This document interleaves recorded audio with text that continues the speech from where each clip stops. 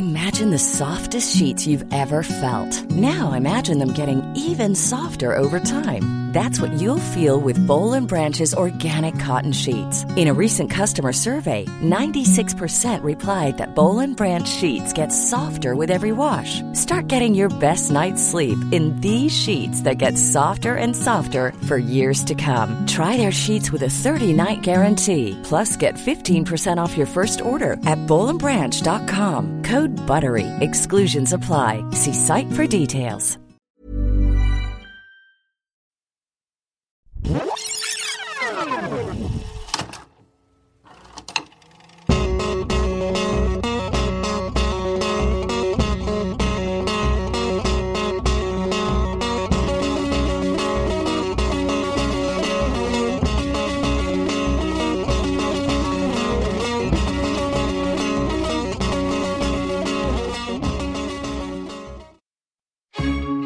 Allison, Jack and I need to see you in his office.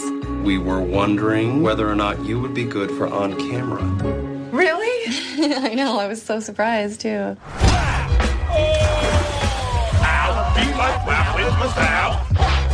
Are you living your vision right now? I am kind of living my vision. Wow, that is sad, I'm telling you. I got a promotion! Oh my god! Let's go celebrate! Woo! Allison. I'm Ben. This is my friend Jason. I'm just trying not to stare. She's married. Shut up! You think that's going to stop him from hitting on her? It's not at all. You believe this? I think he's doing the dice thing too much. That's really all he's got. You're prettier than I am.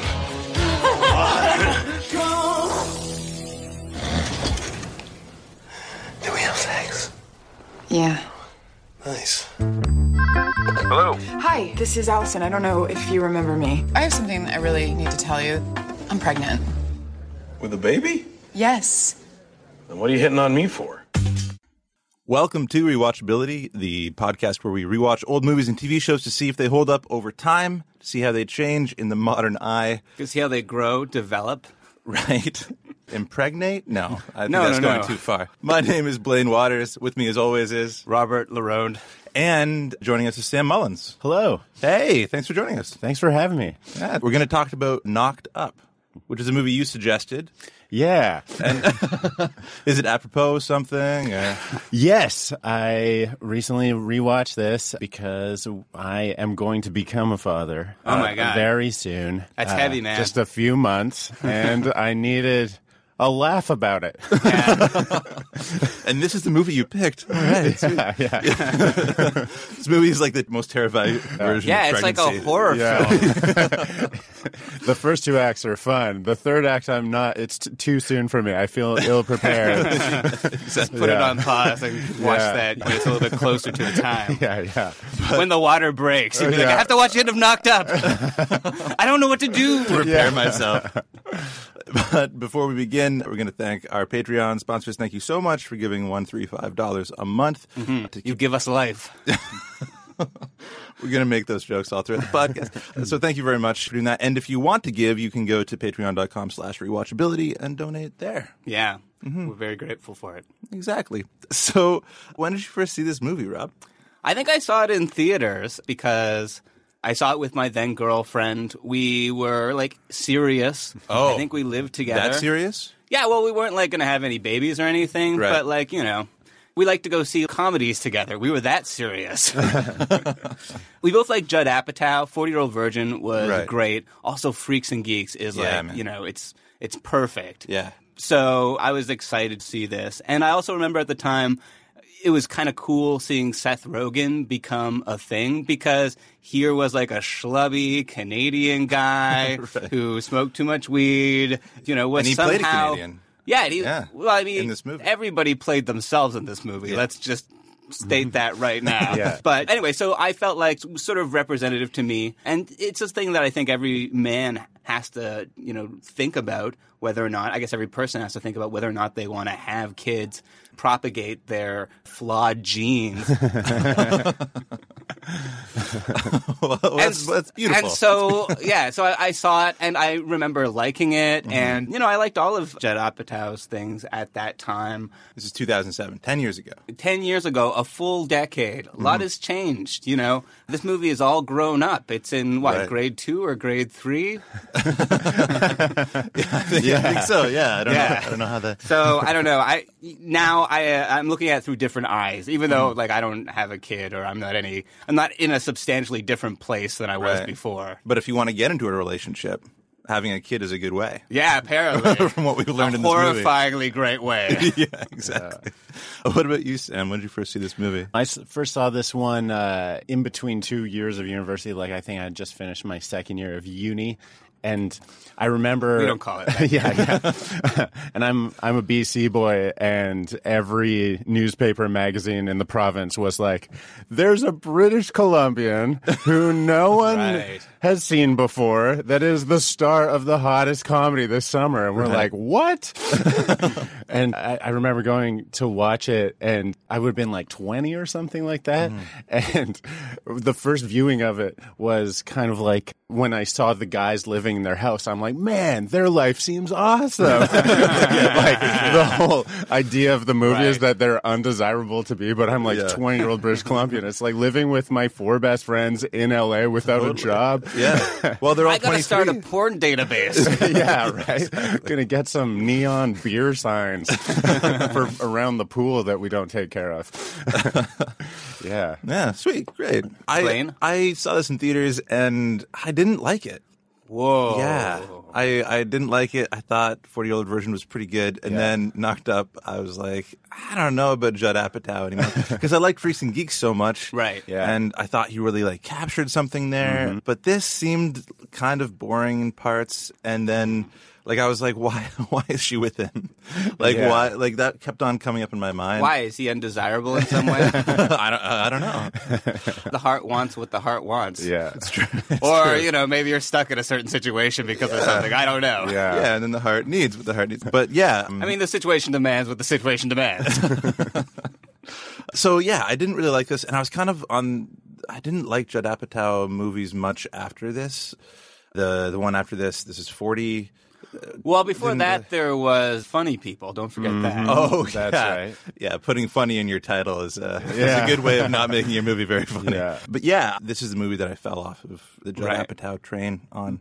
The one that you mentioned, This Is 40, is a sequel to this. Right. It is. It's the same. It stars the Paul Rudd and Leslie Mann character. Yeah. And, of course, Leslie Mann is...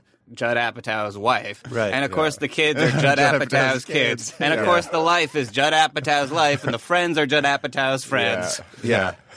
I mean, I guess that's why. Does Leslie Mann not have any friends? Because Katherine Heigl didn't have any friends in this movie at all. Well, I mean, yeah, maybe. I don't know. It's very sad for Leslie Mann. They've probably been driven off by all of Judd Apatow's insufferable buddies. Yeah, they went to one Judd Apatow stand-up show, and they were like, this is it. They kept on getting hit on by Seth Rogen, and they took off. Right. Well, this movie was supposed to be a sequel to The 40-Year-Old Virgin. The 40-Year-Old Virgin. Yeah. Right. Yeah, they were supposed to be like the tech guys, right? Yeah, exactly. Right. Yeah, which would make a lot of sense, I think. Yeah, because Judd Apatow has no new ideas ever. Well, I think it's also because, like, he would have had a job then. Like, it would have made him a little bit more desirable. Yeah. Oh, right. Yeah, who has nothing going on. Exactly. Yeah. Well, I mean, you know, I don't think that the box store economy worked out that well. They could have easily found a way to make him unemployed. Yeah. Like, just waited. Well, why don't you run down the complex plot to this storied movie? Okay. Somebody gets knocked up. So it's about these two people. Yeah. Seth Rogen plays this guy. His name is Ben Stone. Yeah. All the names of this are basically unnecessary. We should just be calling them by their actors' names. In fact, all of his friends just use their real names. Yeah. Jay Baruchel is Jay. Jonah is Jonah. Yeah. Stone. Yeah, they're just like, what's your biggest trait? Exactly. So he's Ben Stone, and he... I didn't even realize that. That's oh, amazing. Didn't you? It should have been like Jay Weidman and stuff like that. Like, it would just... Oh, man. Yeah, well... Jason Dealer. Well, that would be... I mean, I don't know if anybody has, like, a job as ambitious as Dealing, because he and all of his friends, they live in this mansion, I guess, for some reason. Flophouse, yeah. I mean, they have a pool, so... Yeah. Do they though? Because Sam brought you didn't look after that pool. Yeah, but I mean, it's you still need, in like, your a possession. shot after swimming in the pool. Yeah, exactly. Yeah. It's like, do these guys not own a skimmer? What's going on? I'm saying in the city that we live in, people buy a $1 million closet. So these people have a swimming pool, and none of them have like real jobs. We learned later that Seth Rogen has a settlement from the province of British Columbia for $14,000. And he's been living off this for like 10 years. Yeah. Which is great. Yeah. Which I'm like, frugal. That guy is, he knows his money. I actually wish they devoted more time to some of his tips. Right. How to stretch the dollar. That would have been helpful. Yeah, especially with all the weed he smokes. That can't be too cheap in L.A. Yeah, that's for sure. Coming from B.C. Probably has to get it shipped. Yeah, exactly. You can't do that. But anyway, they're making this sort of website, him and his buddies, which is basically a database that has all of the various nude scenes or semi-nude scenes from Hollywood movies. And it's an easily searchable thing where you just search, then you could view them for your cinematic pleasure. Right. That's the pleasure you're going after. Yeah. Cinematic. Well, I mean, if you were doing like a scholarly article on erotic cinema or the use of the male gaze on... You did your master's at U of T, right? Yeah. Apparently U of T has like the biggest porn collection out of any university or college in the world. And that has nothing to do with why I went there. But for scholarly research. Yeah. Or to make websites from. Yeah. Should do some research. Now I'm thinking about it. But get another master's. And we also have... Hit those stacks. That's disgusting. That's my alma mater. Anyway, but we also have, on the other side, Katherine Heigl. She also plays a character. Her name is Allison Scott, I think. Right? I think so, yeah. Something like that. Yeah. And she also is sort of like... I mean, she's kind of a slacker, but she's sort of pulled into the spotlight right at the beginning because she has like a behind-the-scenes job at E! Yeah, it's weird because she gets to be on camera, which I'm sure she's worked really hard for, and she's good with everyone that she works with. But then at the same time, she's living at her sister's house. So in their pool house. Yeah, in the pool house. Yeah. And her sister's like, we got to get you out of there. And she's like, not going to happen anytime soon. Like, she's just going to, live the rest of her life there. Which I'm like, well, that's kind of... At least this guy has his own house. Yeah, that's right. Yeah, he's paying rent. Yeah. So maybe don't be so judgmental. Yeah, exactly.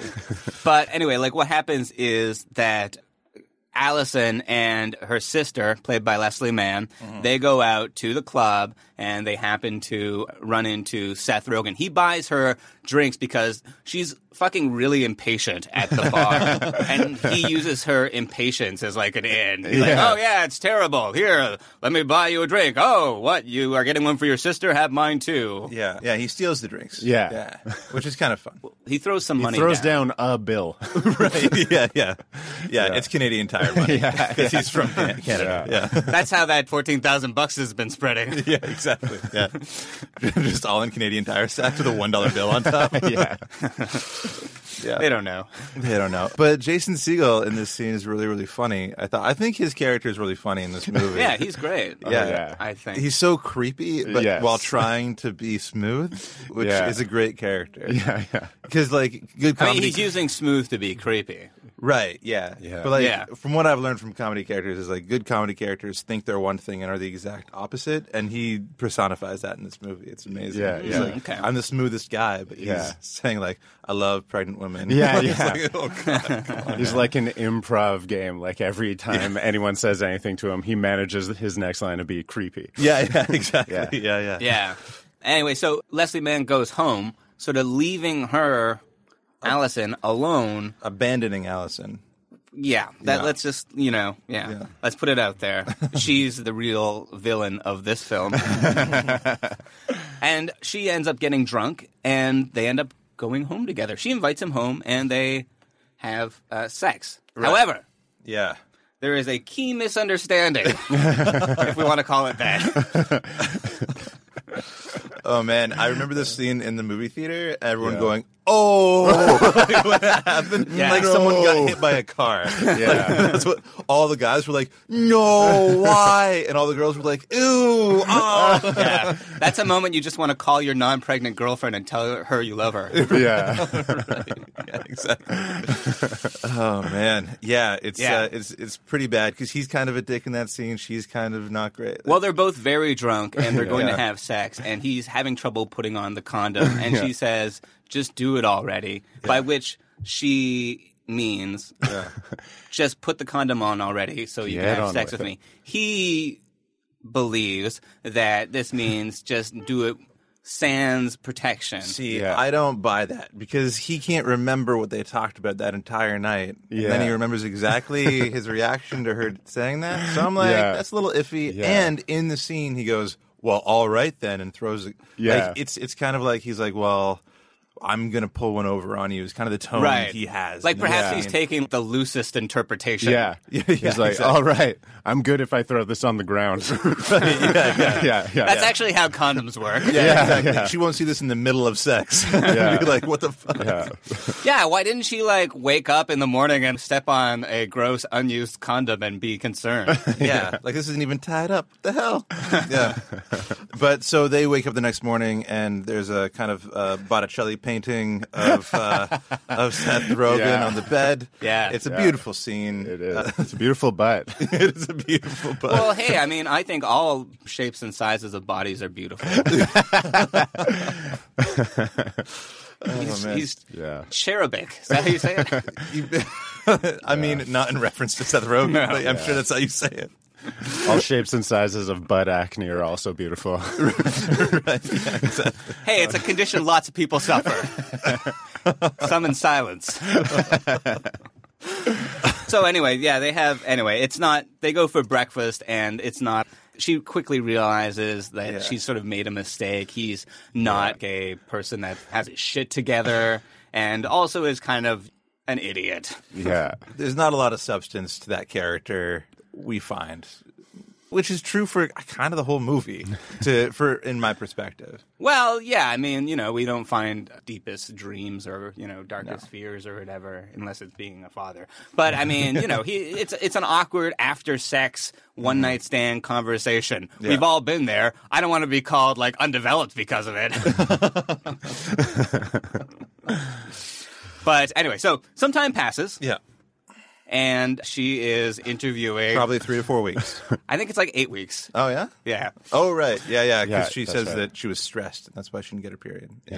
Yeah. And so she's on camera on E! interviewing James Franco. Yeah, because the movie Spider-Man that he's in has been mentioned hundreds of times in this movie. Right. Yeah. It's such a weird connector. Yeah. It's like, really want to sell that movie. I was talking Sam Raimi. They owe Sam Raimi a favor. Yeah, exactly. Yeah, well, I mean, I don't know. At the time, it was kind of fun. Now it seems dated, but also the fact that James Franco has become known to be a person who is not cool. Yeah. It's sort of like, Yeah. Now we just have to look at him being his smarmy self and his smarmy meta self. It's weird because that whole James Franco stuff, it came out like kind of after the whole thing had like the movement had started, and but long before that he was like Instagramming young girls. Like, I was just like, why wasn't he the first on everyone's mind? Yeah. Well, it's true. I mean, but everyone was just, people weren't really conscious of things like that. Yeah, or like that there was a way to call do anything people about out on them. Yeah, for sure. Anyway, so luckily he's not in much more of this movie. No. They just talk about just it. Just had him for the day. Yeah. He was very popular at the time. Yeah. He probably had to get back to his studies at NYU and, picking up underage. Anyway. So she gets morning sickness and throws up, and she goes to Leslie Mann. They do a bunch of pee tests. There's like a big, anyway. She's pregnant. Yeah. And they go to the doctor. She's pregnant. Mm-hmm. Right? Yeah. And she takes Seth Rogen with her to the doctor. Yeah. She has to call him again. Yeah. Be like, you're the guy that got me pregnant. Yeah, and then they have that great scene where they meet up at the Japanese restaurant, and she tells him, "It's like you're pregnant. Fuck off." That's right. It's such a good reaction. Yeah, with emotion. She calls him and doesn't tell him why. Yeah, And he assumes it's like, oh, a follow-up date. Like, Yeah. I thought she was out of my league for some reason. Yeah. But And we know this because he has a fake orgy with all his friends on the phone. It's so crazy. yeah. Yeah. Somebody wants another piece. Baruchel. Yeah. Classic Baruchel. Oh, Yeah, that's our brightest son. No, he's great. He is good. Yeah. Goon? I love that That's movie. a great movie. Yeah. But they go for dinner. They go to the doctor. And the doctor is Loudon Wainwright III. Yeah. Yeah, who does most of the music in this movie. Yeah. There's a lot of covers. Yeah, he's great. It's really weird. I mean, most people don't get their gynecologist to do a soundtrack for them. He might be doing the music thing on the side, you know? Or the gynecology thing on the side. He's I think just he like was a pimping pretty... it out. It's like, exactly. a lot of people find it more soothing in the delivery room if you have Loudon Wainwright III's songs for pushing. Songs for push. Heartbreaking water break. I did them all to Le Mans beat, so it'll be good. So, yeah. I see a heart, I see a head. So they start crying, and he awkwardly leaves the room. Yeah. Because it's a terrifying thing for both of them because they don't know each other at all. Yeah. Yeah. No, it's yeah. But they decide that they're going to, like, try to do this together. Mm-hmm. And they're going to get to know each other and see what happens. So this is where it sort of turns into, like, your favorite genre, the romantic comedy. I do. I fucking love the romantic comedy. And you were enchanted by this. The way I think he I like woos Enchanted her. better. No, I don't know. You like rom-coms too, right? Totally. Yeah? Are they one of your favorite genres, or are they... Oh, probably my favorite, yeah. Oh, yeah? Yeah. We meet up on that. That's nice. That's good. Yeah. I think this is...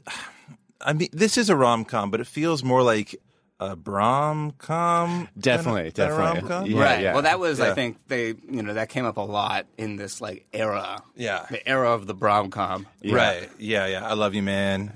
Yeah. Slap at the bass, which is something in that movie. Sorry, I don't understand. And super bad. Yeah, and Superbad. Yeah. Forgetting Sarah Marshall. Yeah, and 40-Year-Old Virgin was kind of that. All too. of those. Yeah. All of those. Yeah. I think this is, probably the most romantic comedy of the bunch. Yeah. But still kind of errs on the side of all Comedy? his friends. Yeah, Yeah. Well, tries, yeah. I mean, because they sort of, like, get to know each other, and they, like, date. They even have some sex, but... Yeah. Seth Rogen like feels creeped out about it Yeah, because he's yeah. afraid that he's like Yeah. punching the baby. Felt a warning kick.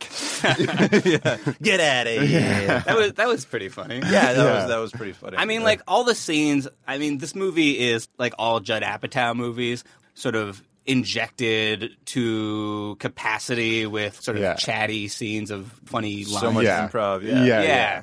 Well, yeah, I guess like almost everything is like improv. Yeah. I think in Yeah. this. Yeah, and there's so many like little jokes that don't really need to be in there, but it was probably just a riff that made him laugh in the cutting room. Like why do they talk about Munich for a good 2 minutes of screen Right. time? Well, he cut most of that scene out. Too. Yeah. They talked about Munich for so long. Apparently he sent that to Steven Spielberg. Yeah, that's right. Yeah, which is pretty funny. You should do Munich. Yeah, I actually loved that movie. I think it's pretty good. It is pretty good. Yeah. But there's also like a bunch of like stuff happening sort of in the background, like with Leslie Mann characters and Paul Rudd. Let's not forget him, the Judd Apatow surrogate in this. Yeah, in every movie. Yeah. That's right. I think he had to become Judd Apatow. Judd Apatow was like, you have to direct this movie. Yeah. too. You're married to my wife. Yeah. Is there a more Fountain of Youthy person with like a fuller head of hair who can represent me all the time? Yeah, exactly. I tried Keanu Reeves, but he wouldn't take it. Yeah.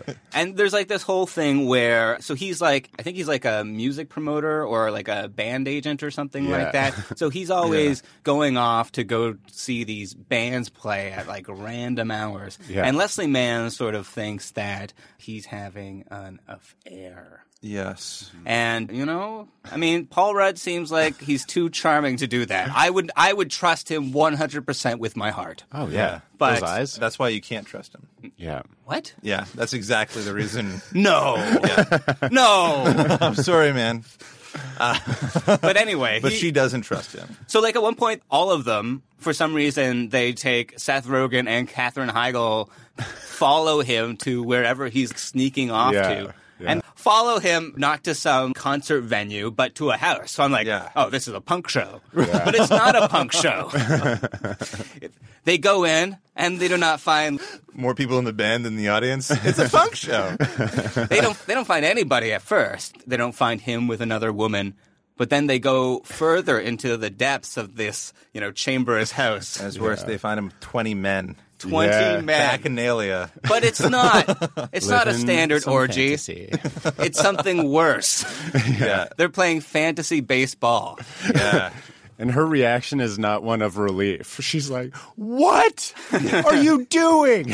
Yeah, and I think this is like my favorite Leslie Mann moment in the movie when she's in the driveway. Yeah, probably in any movie she's done. Like when she's in the driveway and she's like, but I like Spider-Man 3. Yeah, I want to watch Spider-Man. Right, because he says that, Yeah, it's so heartbreaking and so funny at the same time. He says he just went to go see Spider-Man 3 because he just needed some time alone. Yeah. And he's been doing this fantasy baseball thing because he just needs to get away from her every once in a while, all the time. I had a relationship end because of Spider-Man 3. Because I went to see it with friends, and she was like, but I wanted to see Spider-Man 3 with you. And then this movie came out, and in the theater I was like, like pointing at the screen, and everyone was like, shut up, Blaine. I was like, no, but look at Spider-Man 3. Yeah, and everyone likes Paul Rudd. Yeah, well, you're no Paul Rudd. I'm no Paul Rudd. Oh, man. But Paul Rudd's like, I would never cheat on you. And she's like, this is worse than cheating. Yeah. And she sort of... You don't want to be with her. Yeah, I mean, that's how she interprets it. So she she takes off, and Seth Rogen and Katherine Heigl, they're in the car together, and they talk about it, and she's like, I can't believe him. And he sort of like defends Paul Rudd because he's Paul Rudd, but also, being that he's the Judd Apatow character, he doesn't paint himself as like a very sinister, doing something that terrible. It's like kind of understandable, and maybe it wasn't the best way for him to react to his family stresses or whatever, to like pretend to be somewhere else. But at least he's not drinking and throwing bottles. Mm-hmm. Mm-hmm. Dad, I'm just kidding, Mom. Yeah, it's weird because we're talking about Paul Rudd as the Judd Apatow surrogate, but like in this, Seth Rogen's kind of the Judd Apatow surrogate because this is all about his dealing with him, like his first child. Yeah. Well, I guess they both sort of are. Yeah. Maud. But I don't also use that name when you're naming your kid. Not Maud Mullins. Maud Mullins. Got a nice ring to it. Eminem. She could have a rap career and everything. Yeah, but when she's like 80, like young guys will still be into her, right? That's something. Yeah. Better late than never. All the heralds, man. All the settles it. It's a Maud. But so that you have like this. I know blowout in the car. It's unseen in a romantic comedy. It really subverts the genre, but at this point, they go their separate ways from each other. Over seemingly nothing. Yeah, it seems like if they just like talk to each other for even a moment, if they didn't get so emotional, if one of them wasn't hormonal, right? That seems Seth to be Rogen. Yes. It's coming down off the weed. He's like, I'm practically still a teenager. Exactly. I feel a lot. I'm still growing. I just bought new shoes. Up a size. He was probably really young with this. Like, remember when he was in Freaks and Geeks? He was like 15. Yeah. And he's always like, because he looks like always just like 45. An old dude. Well, that's what Leslie Mann says. She's like, he's 23. He looks 33. Yeah. And he sounds it too. There's one line in particular where I'm like, God, he seems old. Was when she's like, so do you have anywhere to be today? He's like, no work today. It's like, this man seems like he's in his 60s. Yeah. He already has his like cigar smoker's cap. He's like Charles Bukowski or something. Exactly. He's gonna clack away on a typewriter. He's not that productive. God, that's a pretty good Seth Rogen laugh. It's called the BC accent. Yeah, exactly. Comes out sometimes after a few drinks, the BC laugh. Yeah. And so, like, they have, like, their big falling out. And also... And this apparently happened to Judd Apatow. Really? Being kicked out of the car. Being kicked out of the car and walking because he disagreed about her disagreeing with him going to fantasy baseball. He, defended himself and then doubled down the... Yeah, maybe. Punishment. But we'll talk about more of the similarities between Judd Apatow and Seth Rogen in this movie, and we'll talk about the rest of this movie after this. Even when we're on a budget, we still deserve nice things. Quince is a place to scoop up stunning high-end goods for 50 to 80% less than similar brands. They have buttery soft cashmere sweaters starting at $50, luxurious Italian leather bags, and so much more. Plus, Quince only works with factories that use safe, ethical, and responsible manufacturing. Get the high-end goods you'll love without the high price tag with Quince. Go to quince.com/style for free shipping and 365-day returns. A pregnant pause. Welcome back to Rewatchability. We're here with Sam Mullins, and we're talking about Knocked Up, the Judd Apatow vehicle. Yeah. Yeah. It's not really, no, that's not really how it goes. I mean, a vehicle is when the person stars in it. Well, he's kind of starring in every role. He's like the Seth, whatever his name is. I would say it's a Seth Rogen vehicle. This sort of like propelled Seth Rogen into stardom, because before there was like a time when he was like, oh, he's like pretty good for somebody who's like kind of in the background. Then he got like a few bigger roles, and then like this was his first, I think, starring role. Mm-hmm. And after this, he went on to star movies and agitate North Korea. Yeah. Poking a bear. Oh, man. And, while we're on the topic of North Korea and global affairs, we have to slowly get to why this is relevant to the fucking Trump era, because everything is relevant to Trump. God. Because 1 degree of Trump. While they're having Seth Rogen and Paul Rudd are on the outs with their respective ladies, they do what any male would do. Go to Vegas to indulge in a misogynistic bacchanalia, to do a bunch of drugs, and to insert their faces in the butts of women who take their clothes off for That's how for you money. get pink eye. That's how you get pink eye. Which I thought that was a pretty good joke. Yeah. It's pretty fun. But the connection is one of the women who plays a stripper, presumably one of the ones who puts their face in Seth Rogen's butt, is... Wait. No. Wait. The other way around. He puts his face in her butt. Yes, thank you. Although he has, as we've learned, Yes. an angelic butt. Yeah. I'm sure some people would love In it. the extended cut. Yeah, exactly. But anyway, this is the porn star who allegedly Trump Peed on the paid bed. off. Oh, okay. Oh, Stormy? Yeah, Stormy Daniels. Oh, man. In the flesh. I mean, only in the flesh. whatever intheflesh.com is, whatever his website was called. Yeah. You could go right to that scene with his website. Flesh of the stars. Yeah, Flesh of the Stars. Isn't that crazy? That is crazy. That is, yeah. Yeah, maybe Trump saw this movie and was like, get Her. me her. Yeah. That one. Exactly. I want that one and a burger. I hate women. Did you ever think that like a BC boy would be so influential in global affairs? Absolutely not. Yeah, he set up both sides Yeah. He could be a of the spy. Trump North Korea thing. Do you think he's a Canadian spy? He works for CSIS or the RCMP or something? Seems likely. Just bring that whole country down, Seth. Okay. I'm going to need a lot of weed. Yeah. And a lot of film. Yeah. I remember when the movie came out, hearing Judd Apatow say how hard he had to fight for the movie poster, which is just Seth Rogen's face, because he thought it was so funny. They're like, no one knows who this guy is. Like, Right. why would this be the poster? He's like, no, just this face and the tagline, what if he got you pregnant? He was married to that idea. I mean, that's a great idea. It's a great poster. It is. Yeah. It's sad for him, though. Part of the reason why it was refreshing when Seth Rogen became sort of successful is because he's a schlubby guy who sort of looks more like regular people than Paul Rudd. Yeah. Right? Now, when he became like a superstar and was sort of making these movies and directing these movies and writing these movies where he could cast himself next to a attractive, beautiful young actress who doesn't have much agency in her character, just for like his vanity, then it became a little much. Right. But like, I mean, understand, like, he's not the ideal of beauty, but, like, Sure. some of us hairy guys who, maybe don't go to the gym enough. We have feelings. Enough? At all. Well, this podcast is all about truth. We're going to get to the bottom of it. No, but I was talking with my fiance about this because she was like, well, of course, like Seth Rogen can be in this role and he can be this unattractive and painted unattractive in this role character.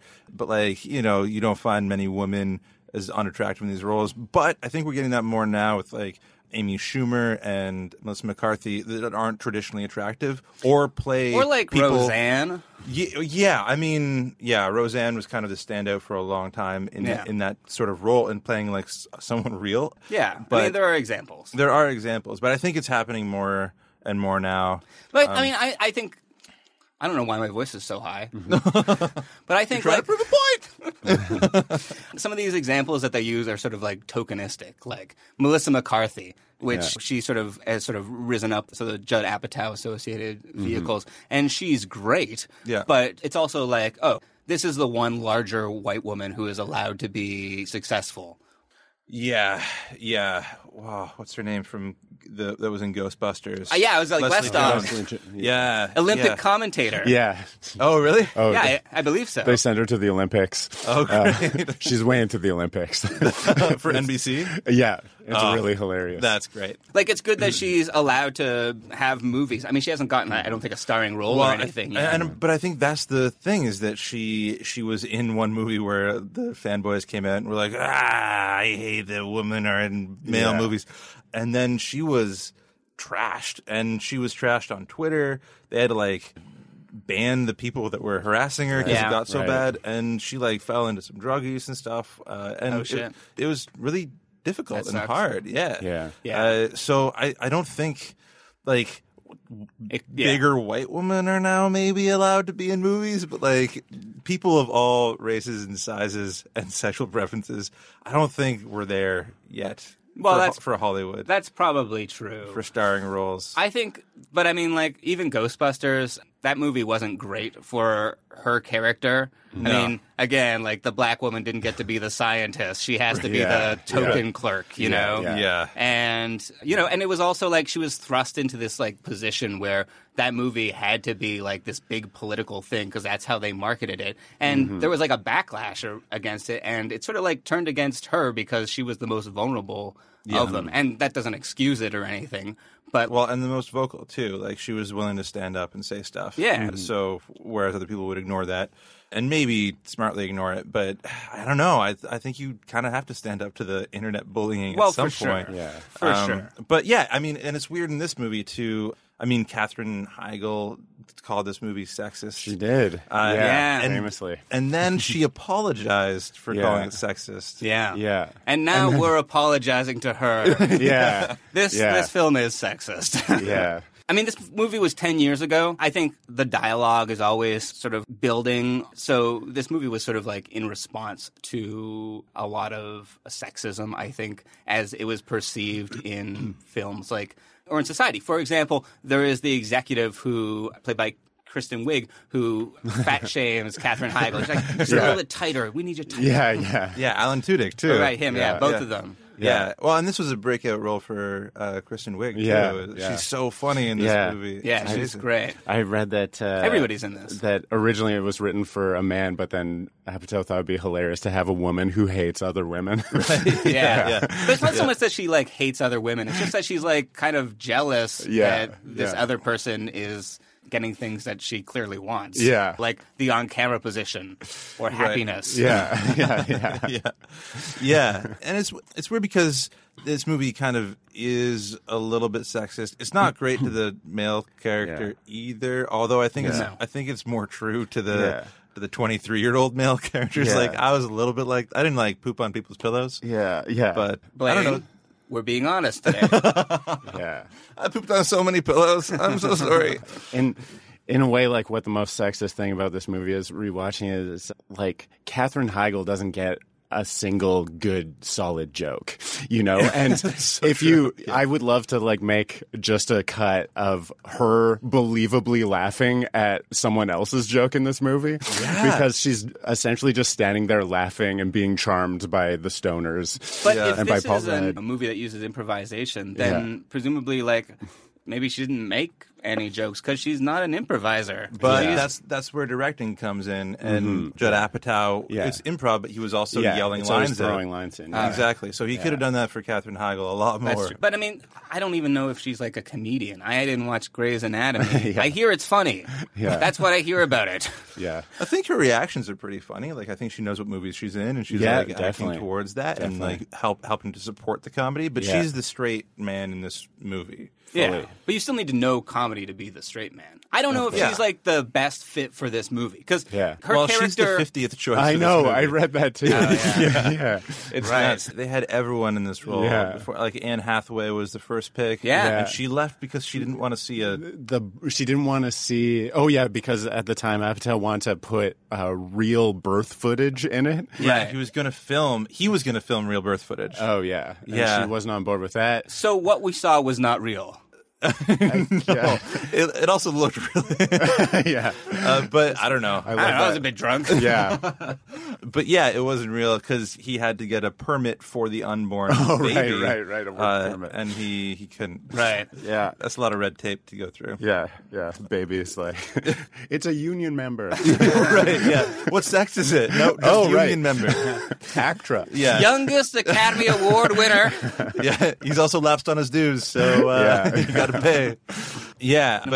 But Anne Hathaway didn't want to like be in it, and then a whole bunch of other people dropped out, and then everybody, other people like Jennifer Connelly, Thurman. They talked about Sarah Jessica Parker. Renee Zellweger. I heard. And then Jennifer Connelly was considered too old. Come on. And I heard that Jodie Foster was floated for the Leslie Mann character, which I also found hard to believe because it's like as if you weren't writing this for your wife all along, Judd. Exactly.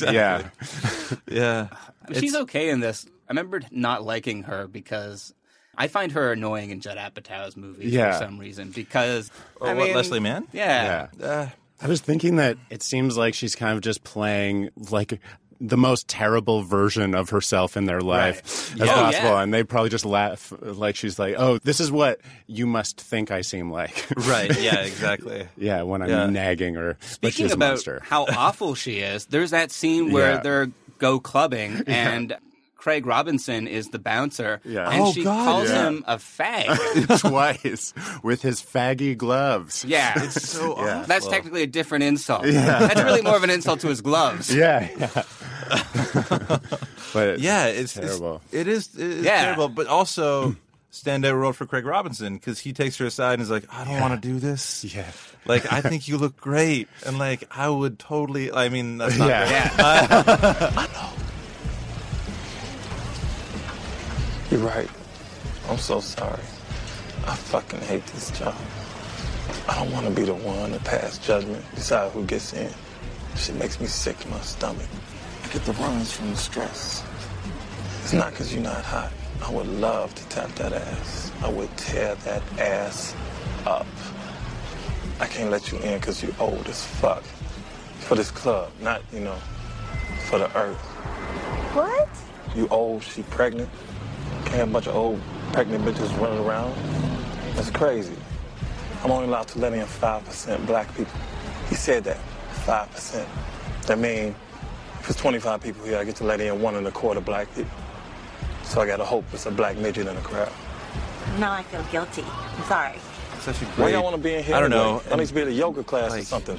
Knowledgeable role. Like, I feel like Judd Apatow's kind of. That's not even good parenting right there. Oh, I'm gonna actually address no better than that. Well, not actually taking any action to address it because the movie still stars young, beautiful white people. I mean, except Seth Rogen because he represents the everyman. Yeah. Well, I mean, that's the problem with Alan Tudyk and Kristen Wiig is like they're making fun of Hollywood. Like this movie only has 5% black people. It's Craig Robinson. Yeah, I mean 1%. I've had stronger milk, and it's like the. I lost what I was going to say. Yeah, your milk joke was very clever, though. Worth it. Worth it. Yeah.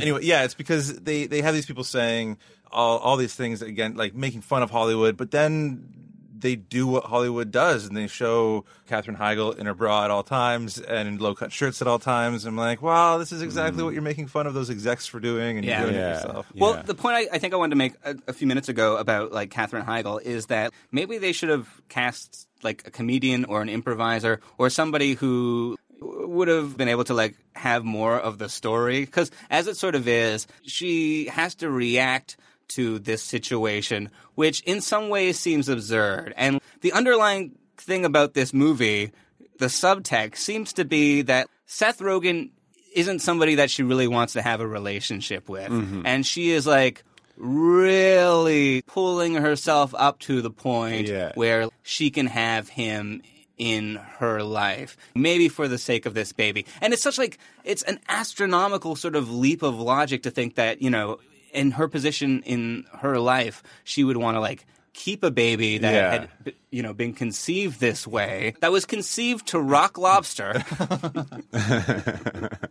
and that she would want to keep it and like keep this person. It's like it's hard to imagine, and not to say that people don't make those decisions in their lives. Yeah, but the fact that she is like a presenter on E! Television, and she seems very privileged. This doesn't seem like she's like forced into it because she can't afford to, you know. Her mom get tells her to get a schmishmortion at the schmishmortion clinic. Yeah, exactly. She's going to the wrong clinic. It's the abortion clinic. Like, I think she's going to go to the wrong one. Schmishmortion is like my favorite joke from this movie, and I think the one that keeps with me throughout my life. Totally. They do not find it funny at Planned Parenthood, though. That is, you know, where I volunteer. Right. Yeah. They let you volunteer there. All right, no, that's good. Yeah. Let's get you that schmishmortion. It's like, fuck you, guy. Yeah. Speaking of comedy is the best medicine. Laughter is the best medicine. I was going to say the other movie that came out this year and also was like, wouldn't they have just had an abortion, was Juno. Like both these came out the same year, and everyone's like, it's two unbelievable stories that these two people... But I sort of believe Juno more. The leap of logic in Juno is that because she is a strong person, that, you know, she would make the decision that's right for herself. But she succumbs to like the societal pressures and, you know, her own doubt. And so, well, you know, and who's to say that's not right lots for of her, kids right? do. Yeah. I mean, you know, it's not right for any kid. Keep it in your pants, kids. And Michael Seth Rogen Cera. asked people. Michael Cera. Basically all Canadians. Keep on chewing those Tic Tacs, Michael Cera. Yeah. Stop impregnating young girls. Two very Canadian movies about getting knocked up that year. Yeah, it's true. Pregnancy the Canadian way. Yeah. And this is like the best of all possible worlds when you knock someone up, I think, that you've only... Stop calling it that. We talked about schmishmortion for the longest. Ordering the stork. Ordering the stork. Oh, God. But yeah, I mean, I've known people this has happened to, and it's like a nightmare for them. It's never like a fun thing where, I mean, I'm being honest. It was you. Yeah, for sure. I have about 3 or 4 kids. No, but this is I mean, I guess it's a comedy, terrifying. so it needs to like work out. But it's also, once you separate it from the comedy, you're like, oh my God, that's a nightmare. It's like crazy. I mean, if you're not ready for it, I'm sorry. No, it's totally not a nightmare for you, and like your baby isn't like some sort of monster that's like living as a parasite inside of your loved one. You know, this is which why it's you hard to get inflicted guests. upon her. This is why we can't get You guests. did that to her, and now it's your responsibility. Oh man, but I mean, you're kind of going through a little bit of what Seth Rogen's going through in terms of like nesting and getting all that stuff. Have you read the books? I've read the books. Okay. Yeah. How many books? I've read 2 so far. Okay. It's not bad. I'm going to cram towards the end. Just watch a YouTube video. Oh, we're going to be doing that too. Like watch all those. like where there's like a face that's like coming out Okay, half he's out of a cupping his vagina and already screaming. Right. It's like within Like an alien my movie. wife still, but screaming on the outside. I'm fully prepared for that. Yeah, but it's so funny, like the experience of watching this movie now, like for the first half of the movie, I'm like, man, I'm in such a better place than these two characters. What a delight it is watching this. Yeah. But then the whole like her going into labor panic sequence, that's like still ahead of me, and I was really stressed out by all of that. You're still going to have to deal with the doctor. I'm like, Chang what if from Community? what if Ken Jeong is mean to me and I have to stand up and not faint? Do we want to do? Whoa, what? Should I leave? Do you want to be the doctor? Because I really don't need to be here. No, what we want is to take a second to talk about our options, okay? That's what we want. You mean you want to take a second to tell me how to do my job? My job is to get that baby out safely. Or I can go home. Just let me know. You be the doctor. Can we talk outside in the hall for a second? That woman is a control freak, and she needs to let go and let me do my job. Look, she's just having a hard time because her and our doctor had a very specific birth plan, and they wanted it to be a very special experience. If you want a special experience, go to a Jimmy Buffett concert. We have a new birth plan. Get the baby out safely. Look, man, will you help us out? I have no idea what I'm doing. You can be as big a dick to me as you want. Just be nice to her, man. That's all I ask. Just please be nice to her. Ooh.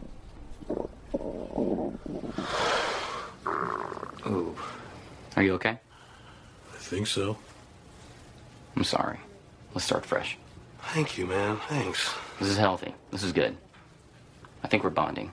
Well, that apparently happened to Judd Apatow too. Yeah, that's one of the other like real yeah. things he put in this movie. Yeah. I mean, you can stand up to a doctor. I don't know if I can. I don't know if I'm going to be able to not faint, to be honest. I feel like I'm going to be a coward who faints the whole time. They're very imposing. I'm going to be not there for my wife, I fear. I love because when Seth Rogen, because they get back together, and then Seth Rogen he steps it up during the pregnancy, which is we see his growth. You know, I like when he's like trying to get the doctor on the phone. He's like leaving a message. Hey, Dr. Howard, guess what the fuck's up?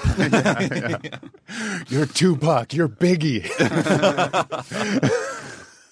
Yeah, that's pretty funny. Yeah, he actually does. The doctor does die in a gangland shooting, and they come after Seth Rogen. Yeah, and then the child is raised without a father. Oh wow! Yeah, it's dark. That's, in the ghetto of Hollywood. Yeah. I mean, there's so much that can happen in pregnancy, and it's. But we've been doing it like Seth Rogen said. Like, did they need books back in the Stone Age? You know, so well, lots of people died. There was incredible infant mortality. I'm trying to make it cool for Sam. It's better now. People died? No. Everyone's cool. Everyone's cool. They fixed it. Yeah. Even the Stone Age without medicine. Yeah. We're being in a hospital. It's all good. We got antibiotics now. We'll be fine. Yeah. One of my friends, they had a planned C-section, which is something, and the doctor was like, hey, come around. I'd spring for an A-section. He was like, come around the curtain, look at this.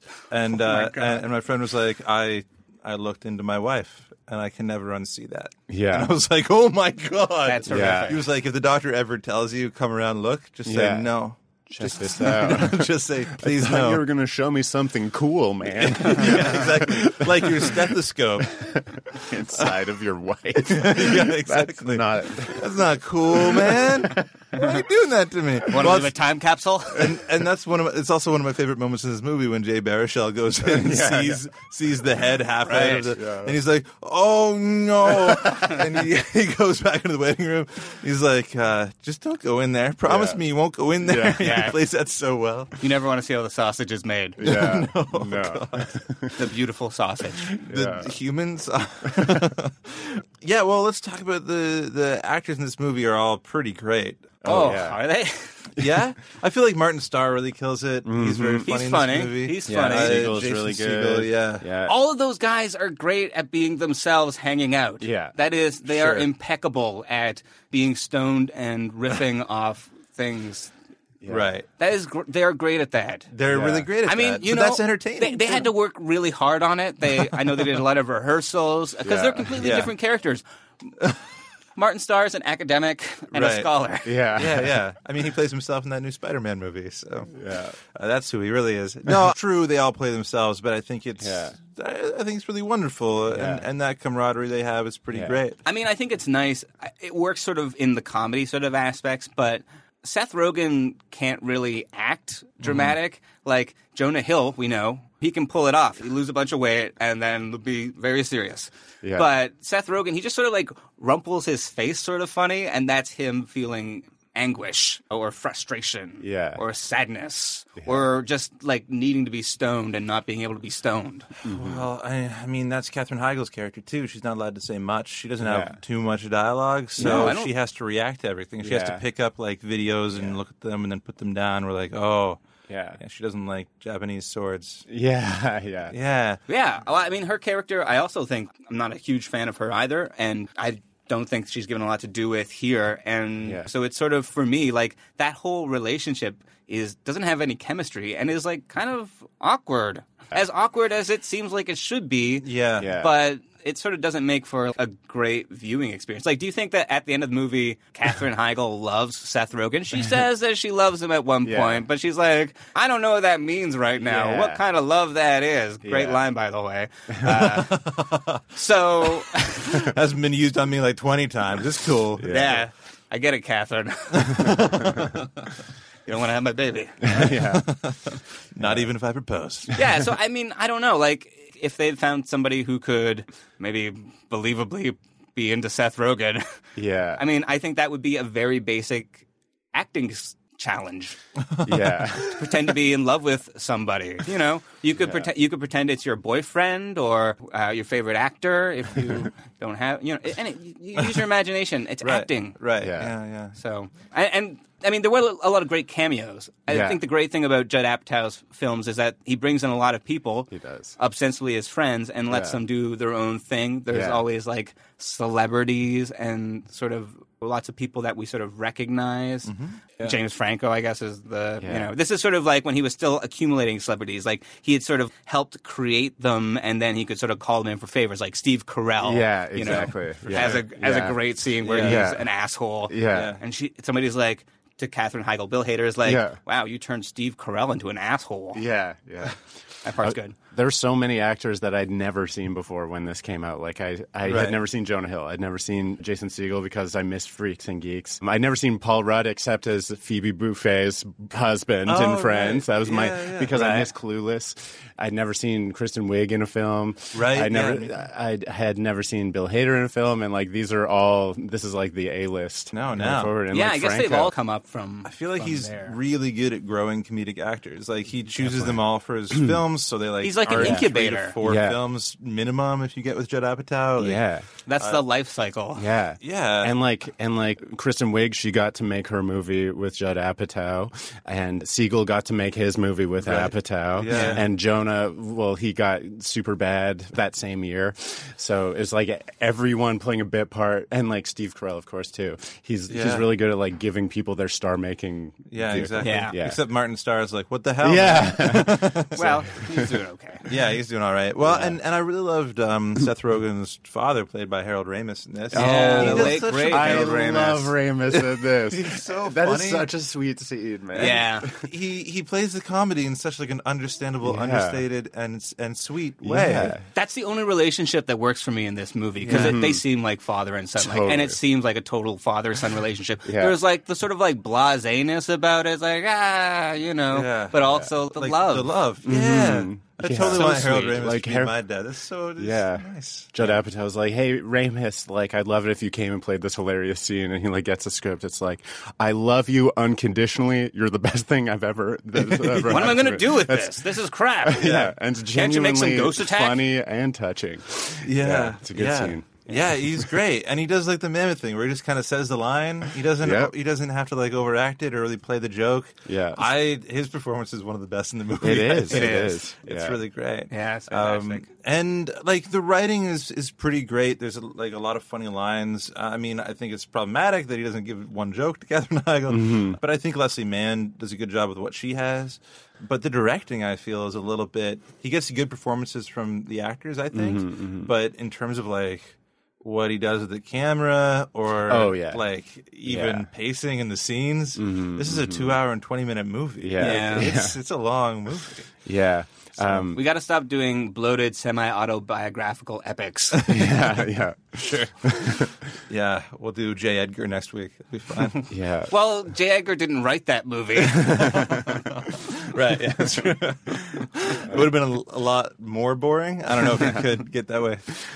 One little side note, my wife, she has a bad back, and the doctor is like, okay, next time your back goes out, just lay down for like 5 hours before you like go to a doctor or anything, like 5 hours. So we have a rule, like next time her back goes out, she has to sit through 2 Judd Apatow movies.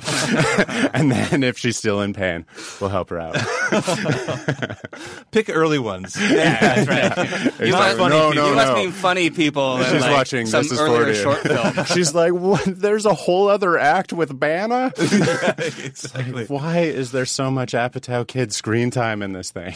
Yeah. And the Apatow kids are really great. But let's go They're around. fine, but I don't care about his kids as much as he does. And I don't care about his wife as much as he does. Yeah. Well, let's go around and see if we see this is rewatchable. Rob? I'm going to say not rewatchable. Oh, I don't think it holds up, and I don't think it's like the most terrible movie in the world. It's fun. There's lots of funny bits in it.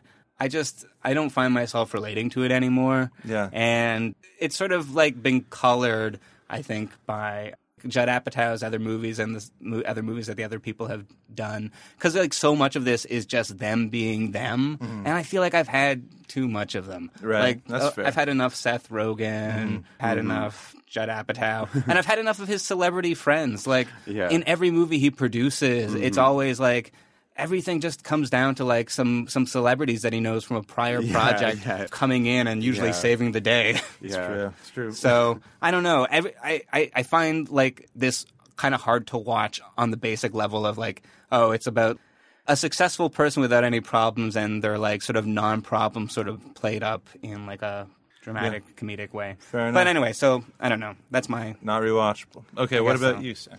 I think this one's rewatchable. There's so many like little moments that I love every time. Like I really love like the Kristen Wiig character is like an all-time scene-stealing comedic character. For sure. Like I really love Baruchel and Jonah and Siegel and Starr and Rogen in the same house. Yeah, it's a lot of fun. And also, this might be my favorite Paul Rudd, being his Paul Ruddiest. And it's worth watching just for the broiness of this movie. If you can handle a broy movie, this is the broiest. Yeah. All right. There was a great Paul Rudd on, I think, Jimmy Fallon, where he does The King of Wishful Thinking, the 80s song, and does like the whole video. And he's fucking great because he's Paul Rudd. I think that's my new favorite Paul Rudd. Yeah. Sweet. Yeah, I'm going to say this is hard because it's one of my fiance's faves, so I kind of like love it for her. Yeah. You've been trained. But at the same time, that's what like Jay Baruchel would say to me in this movie.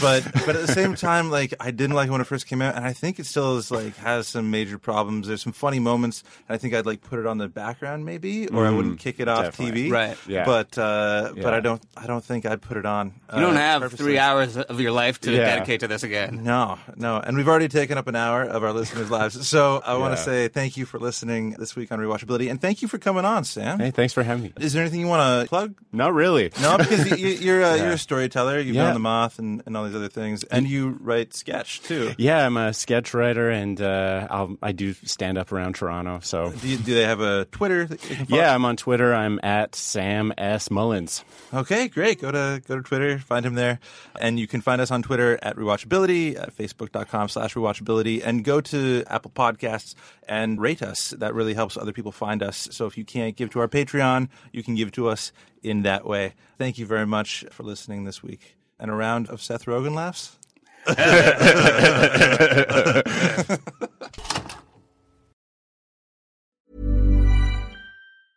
Planning for your next trip? Elevate your travel style with Quince. Quince has all the jet-setting essentials you'll want for your next getaway, like European linen, premium luggage options, buttery soft Italian leather bags, and so much more. And is all priced at 50 to 80% less than similar brands. Plus, Quince only works with factories that use safe and ethical manufacturing practices. Pack your bags with high-quality essentials you'll be wearing for vacations to come with Quince. Go to quince.com/pack for free shipping and 365-day returns.